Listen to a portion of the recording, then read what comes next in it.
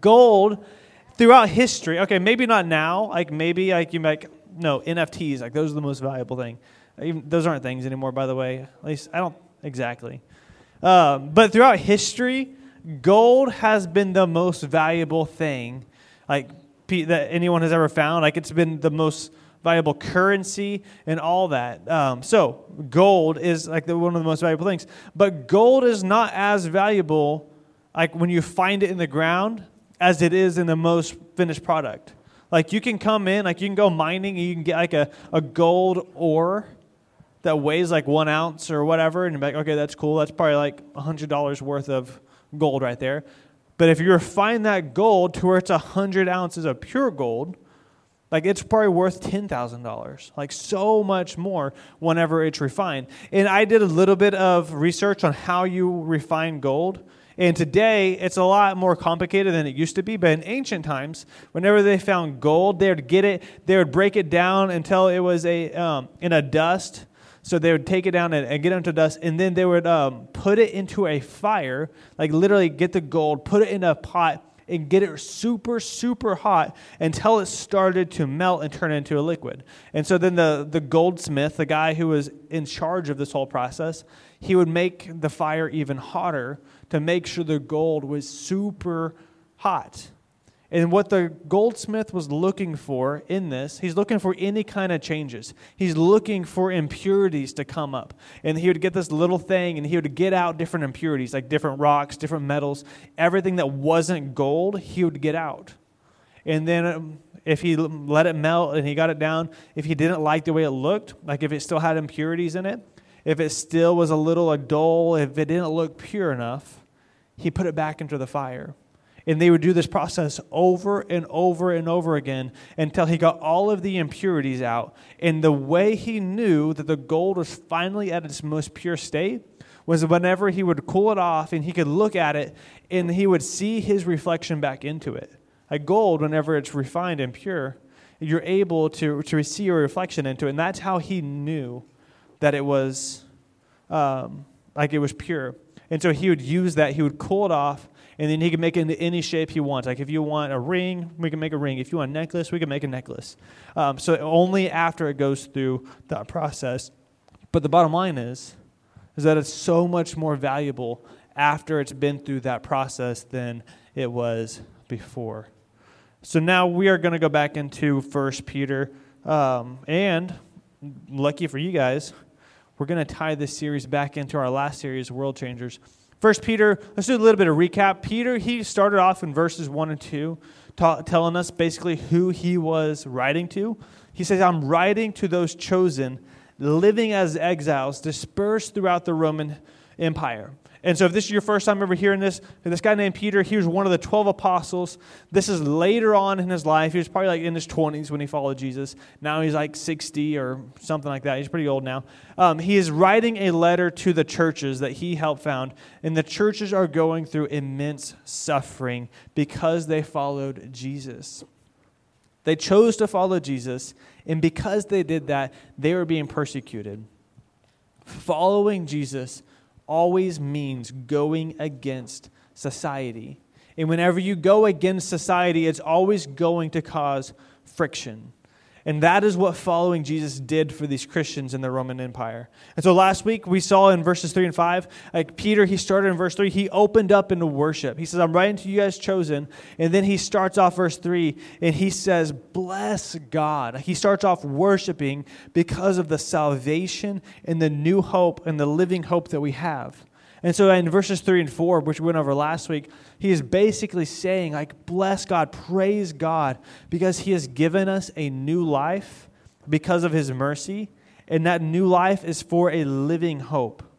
And our hope is alive because Jesus, he rose from the dead. And that new life, it is into an imperishable, undefiled, impure life that is, ooh, a balloon just fell. Well, that's cool. Yeah, literally, I don't know how I even got up there in the first place. That was from like 2-3 years ago. Yes. Oren, please don't mess with that.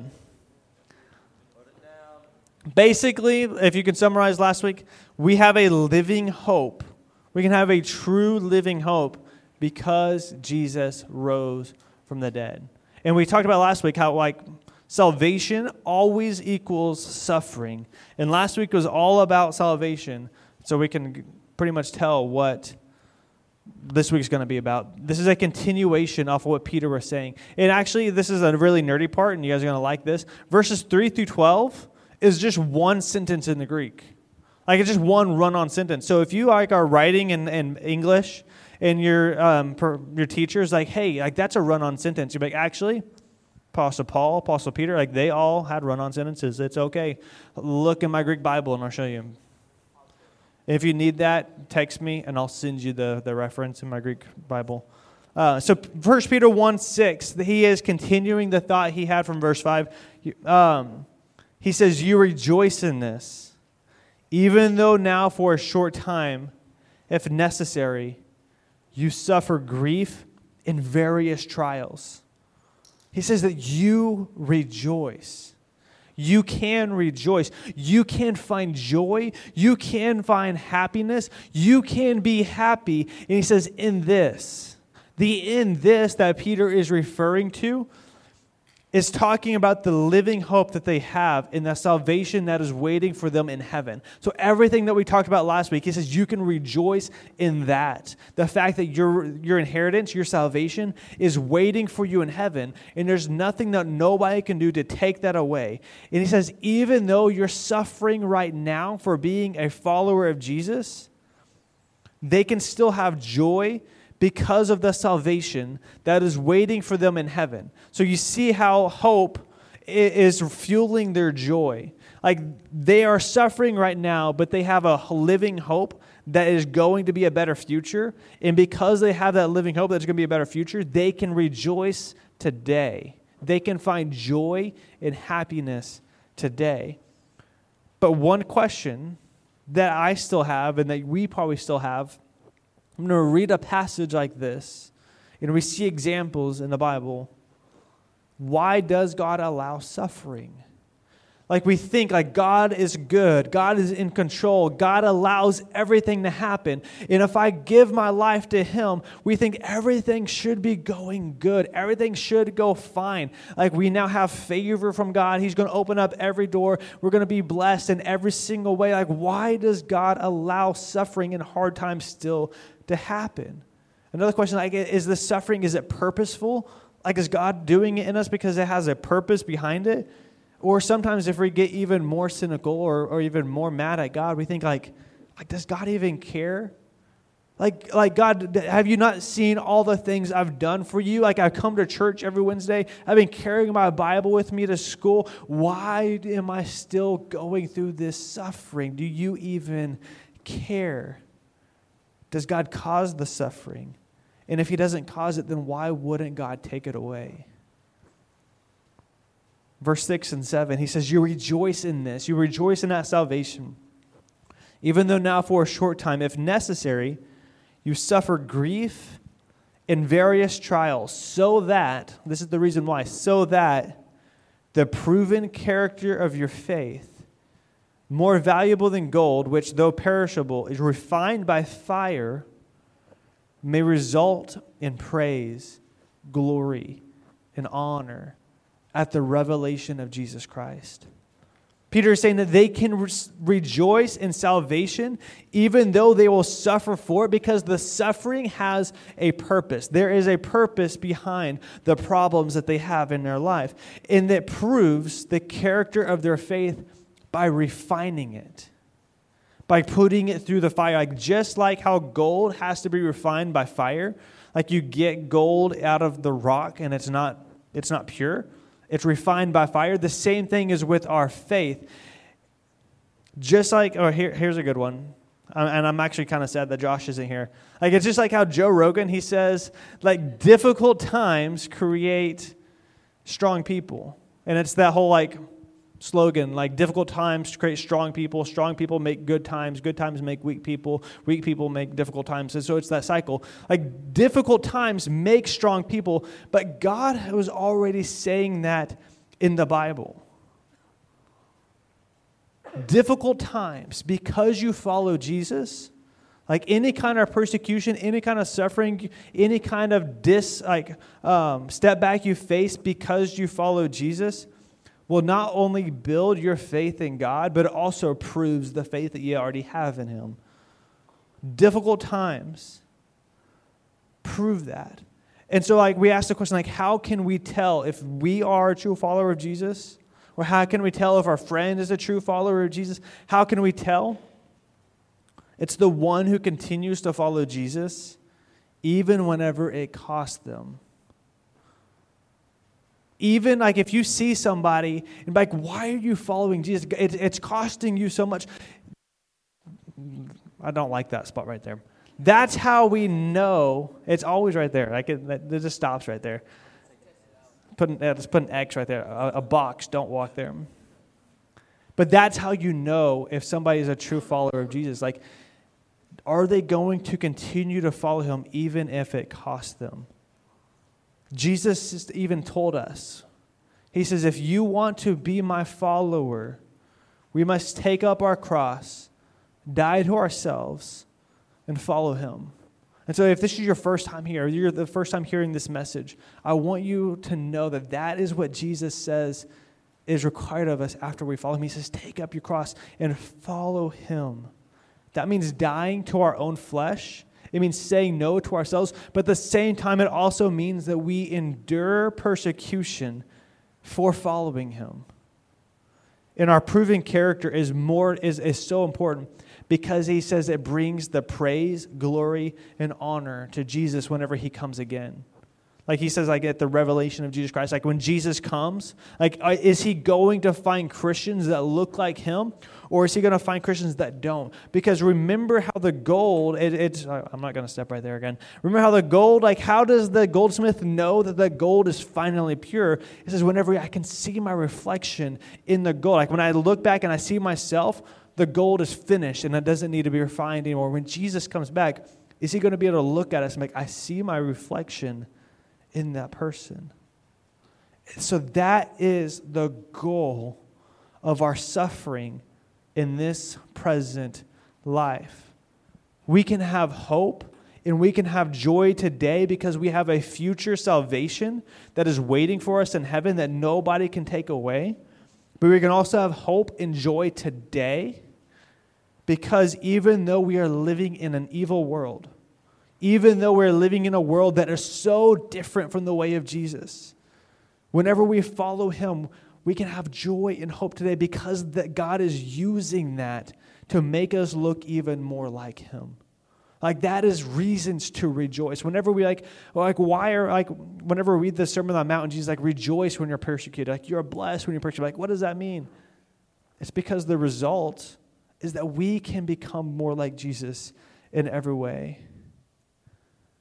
So when Jesus comes back, He sees His reflection in us. The purpose is that we become more like Him, and this is how we truly worship God. We said last week, worship is whatever we put worth in. It's anything that we see value. We call what we do before here, when we sing, we call that praise and worship. But it's because we're using that moment to take a second and say, God, I'm giving you worth. I'm giving you praise. But we also give God worship by acknowledging that everything I'm doing is to become more like you. So whenever God comes back, when Jesus comes back and He sees us, we bring praise, glory, and honor to Him when our lives are a reflection of His. And He comes back and He says, this is good. Peter continues with more reason that we can have joy in verse 8. He says, though you have not seen Him, you love Him.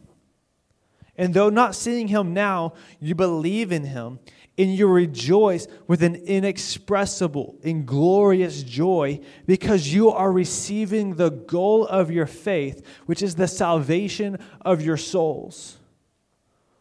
So Jesus isn't here right now. Technically He is because Jesus is God and God is omnipresent and God is literally everywhere at the same time. And Jesus also said, where two or three are gathered, He is there in our midst.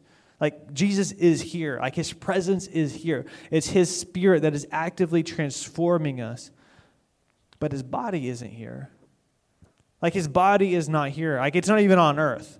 Like you will not find the bones of Jesus on earth. You will not find the body of Jesus on earth. Like you'll find the body of Martin Luther King Jr., of King David, of anybody in history who's ever lived. Like, but you won't ever find Jesus. He's not here. His physical body, he and his physical body ascended to heaven after his resurrection. Like he's not walking around here like he was. Like it's not going to be like, all right, guess what? I got a special guest and Jesus walks in. Like that's not going to happen. But that is what Peter is getting at. Like even though, like how cool would that be? I'm like, yeah, it's me and Jonathan Rumi. I'm just kidding. But that's what Peter's getting at. It's like even though you don't see Jesus, even though like he's not physically here right now, and even though you have never seen him, like we still love him. We still believe in him. Even though we are suffering, instead of seeing him, which is the promise, like the Peter's bringing that up because there will be one day where we will see Jesus. But even though we're suffering now instead of that, we still trust him. And because of that trust in Jesus, despite what we're going through, we can rejoice with inexpressible and glorious joy. Like what Peter's describing here is joy that makes no sense. Like the Christians that Peter was writing to in that first century, that was not the emotion Roman soldiers were expecting when they were crucifying Christians. Whenever they were nailing over the cross, like think about what they were experiencing, like the Roman soldiers. Like, why is this person rejoicing right now? Like that's not the emotion Roman soldiers were expecting when they were putting oil on the Christian to use as a lantern that night. Like they weren't expecting joy.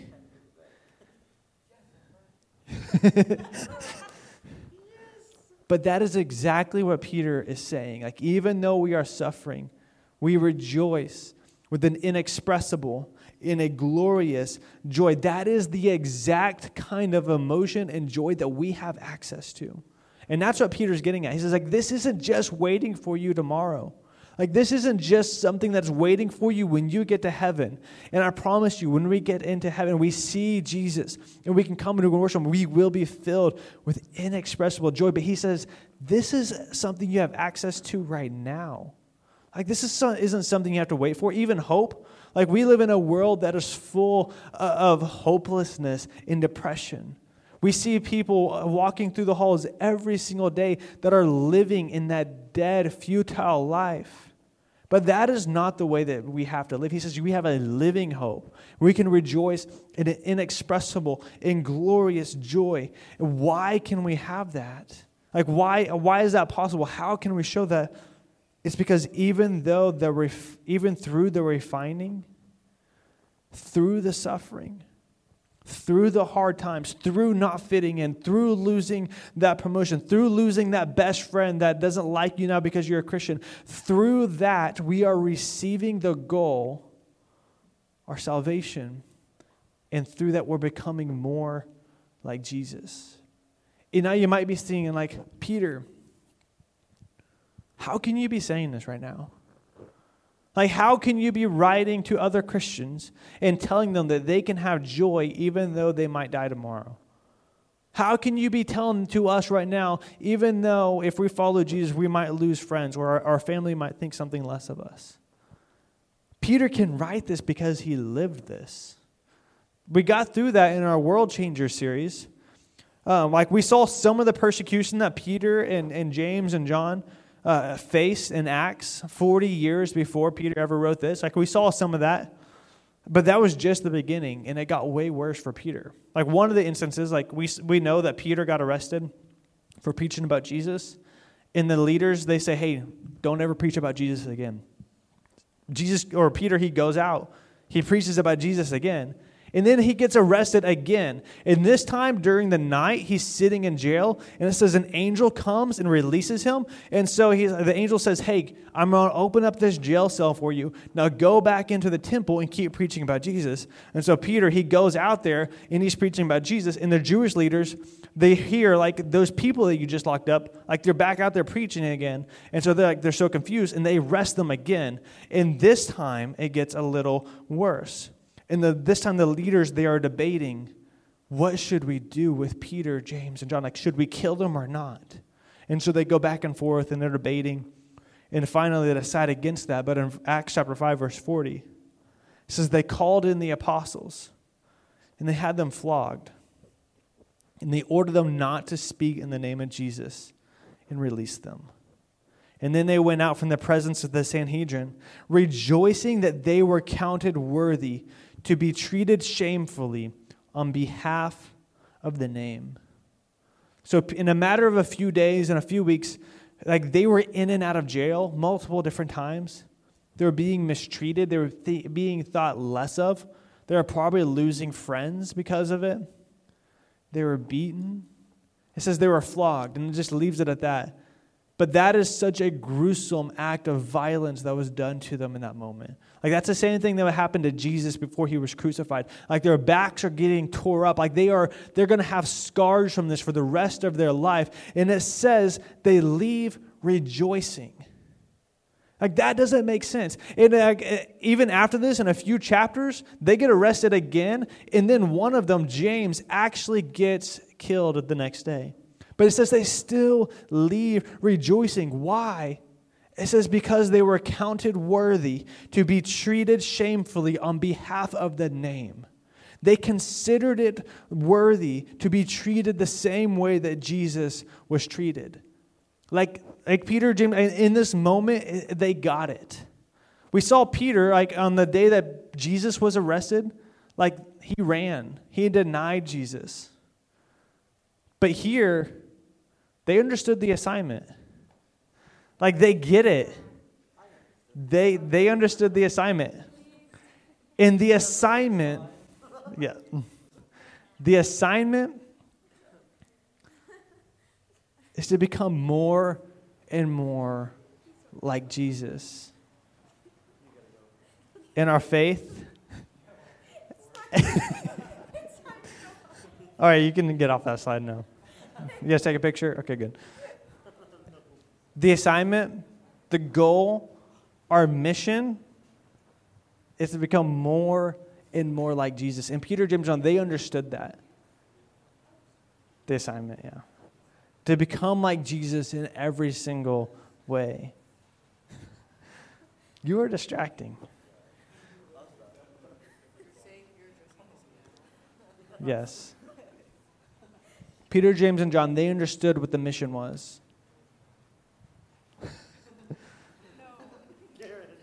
I'm trying to continue here, all right? But think about it this way. The goal is to become more like Jesus. But you don't become more like Jesus without being treated the same way that Jesus was. You don't become more like him. We don't receive our goal if in some way we're not being treated the same way that Jesus was treated. And that takes courage. That takes boldness. It goes against every fiber of our being to go through that on behalf of Jesus' name. Like, that takes boldness to be treated the same way that Jesus was. But that is exactly what Jesus tells us. Like Jesus, like if you look up in your Bible, like this is Jesus telling us in John chapter 15. Like this is going to be red letter. These are the words of Jesus.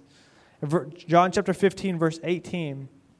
He says, if the world hates you, understand that it hated me before it hated you. If you were of the world, if you were of your friends, the world would love you as its own. However, because you are not of the world, but I have chosen you out of it, the world will hate you. Like, Jesus doesn't get any more clear than that. Like, if this is your first time, welcome. By the way, like, welcome. I'm so glad that you're here. Honestly, like, Jesus loves you.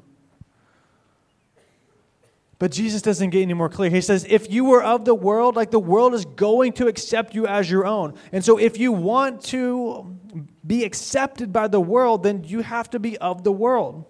But he says, if you follow me, you will be hated because you follow me, because the world hates me. Everything I stand for, my life I live, what I'm preaching, it goes against the fiber of the world. It goes against the flesh. But this is reason to rejoice. This is a reason to have hope. This is a reason to have joy. Not joy because we are suffering. Like, that is not what this is here. Like, we don't rejoice because we get to suffer. We don't rejoice because we get to lose friends. We don't rejoice because we get to be thought of as weird. We get to rejoice because through that we are receiving the goal of our salvation, which is to become more and more like Jesus. Matthew, if you want to go and come back. And now, if you're wondering, like, this is, like, can we just be honest for a second again? If you're wondering, like, why are we talking about suffering? Like, if you're wondering, like, none of this sounds familiar to me. Like, this doesn't make sense. Like, I don't experience this in my day-to-day life. Like, for me, honest, like, if this isn't a daily experience, maybe it's because we're not doing what Jesus asked us to do. At some form, at some level, maybe it's because we're not living the way that Jesus would.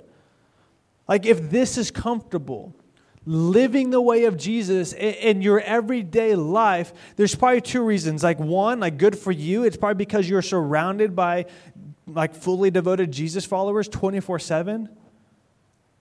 Or two, we're not living a bold life that Jesus would have. Like, if walking around your school, if it feels super comfortable, it's one of those.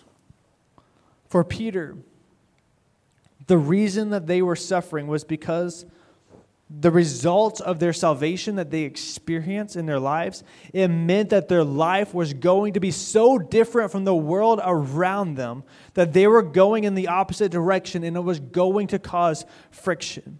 And so the life of a follower of Jesus, yes, God, I'm listening. The life of a follower of Jesus who has experienced salvation,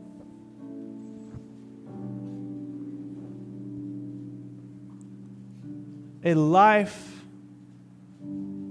that has given their life to Jesus and is experiencing that salvation, it's going to look different from the world around you, and that will cause friction. And so part of the reason that we don't face more persecution, and this isn't just for us, this is just like the church in general, like the American church, the capital C. Part of the reason that we in America, we don't experience as much persecution as people in other countries, some of it is because we have toned down the gospel to be way easier to accept and believe. And another is because our lives aren't lived in a way that Jesus would have. And that's a hard thing to accept, but that's true of all of us in some way. Like all of us, like even me, like it's so much easier just to not say anything to your friend that is living apart from Jesus. It's so much easier just not to say anything. It's so much easier just to blend in. It is so much easier. Like I get it. It's so much easier just to go with the flow, just to do what your friends are doing. I understand that 100%. But that is not the way of Jesus. Jesus, he said that the gate is wide and the road is huge that leads to destruction, and many people will find it. But narrow is the gate and difficult is the road that leads to life, and few will find it. Will you find that? Will you find life? And so my action for you guys that I want you guys to partake in, that I want you guys to do, for those of you who are following Jesus, I want you to live a life that is proclaiming salvation. Jesus is the only way to life. And he says the road is narrow, the road is difficult, but Jesus is still the only way to life. And so my challenge for you is to tell everybody.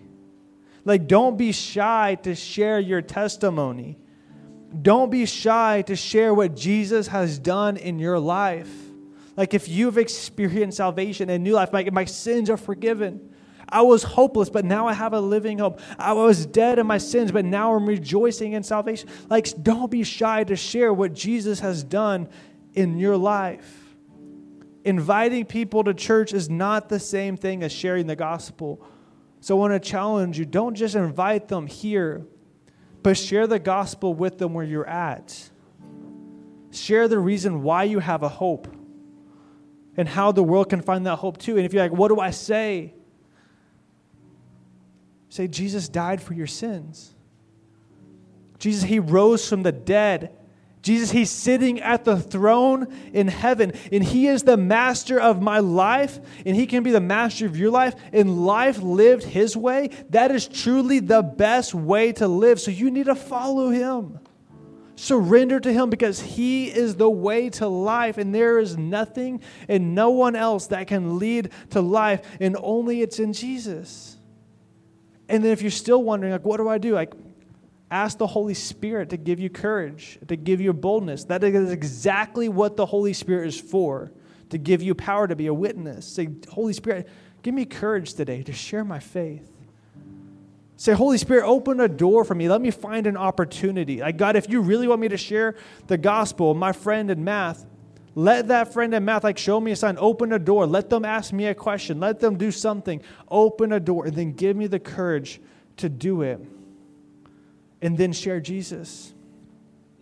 Don't hide your light under a basket, but instead let it shine bright for the whole world to see. So with every head bowed and every eye closed,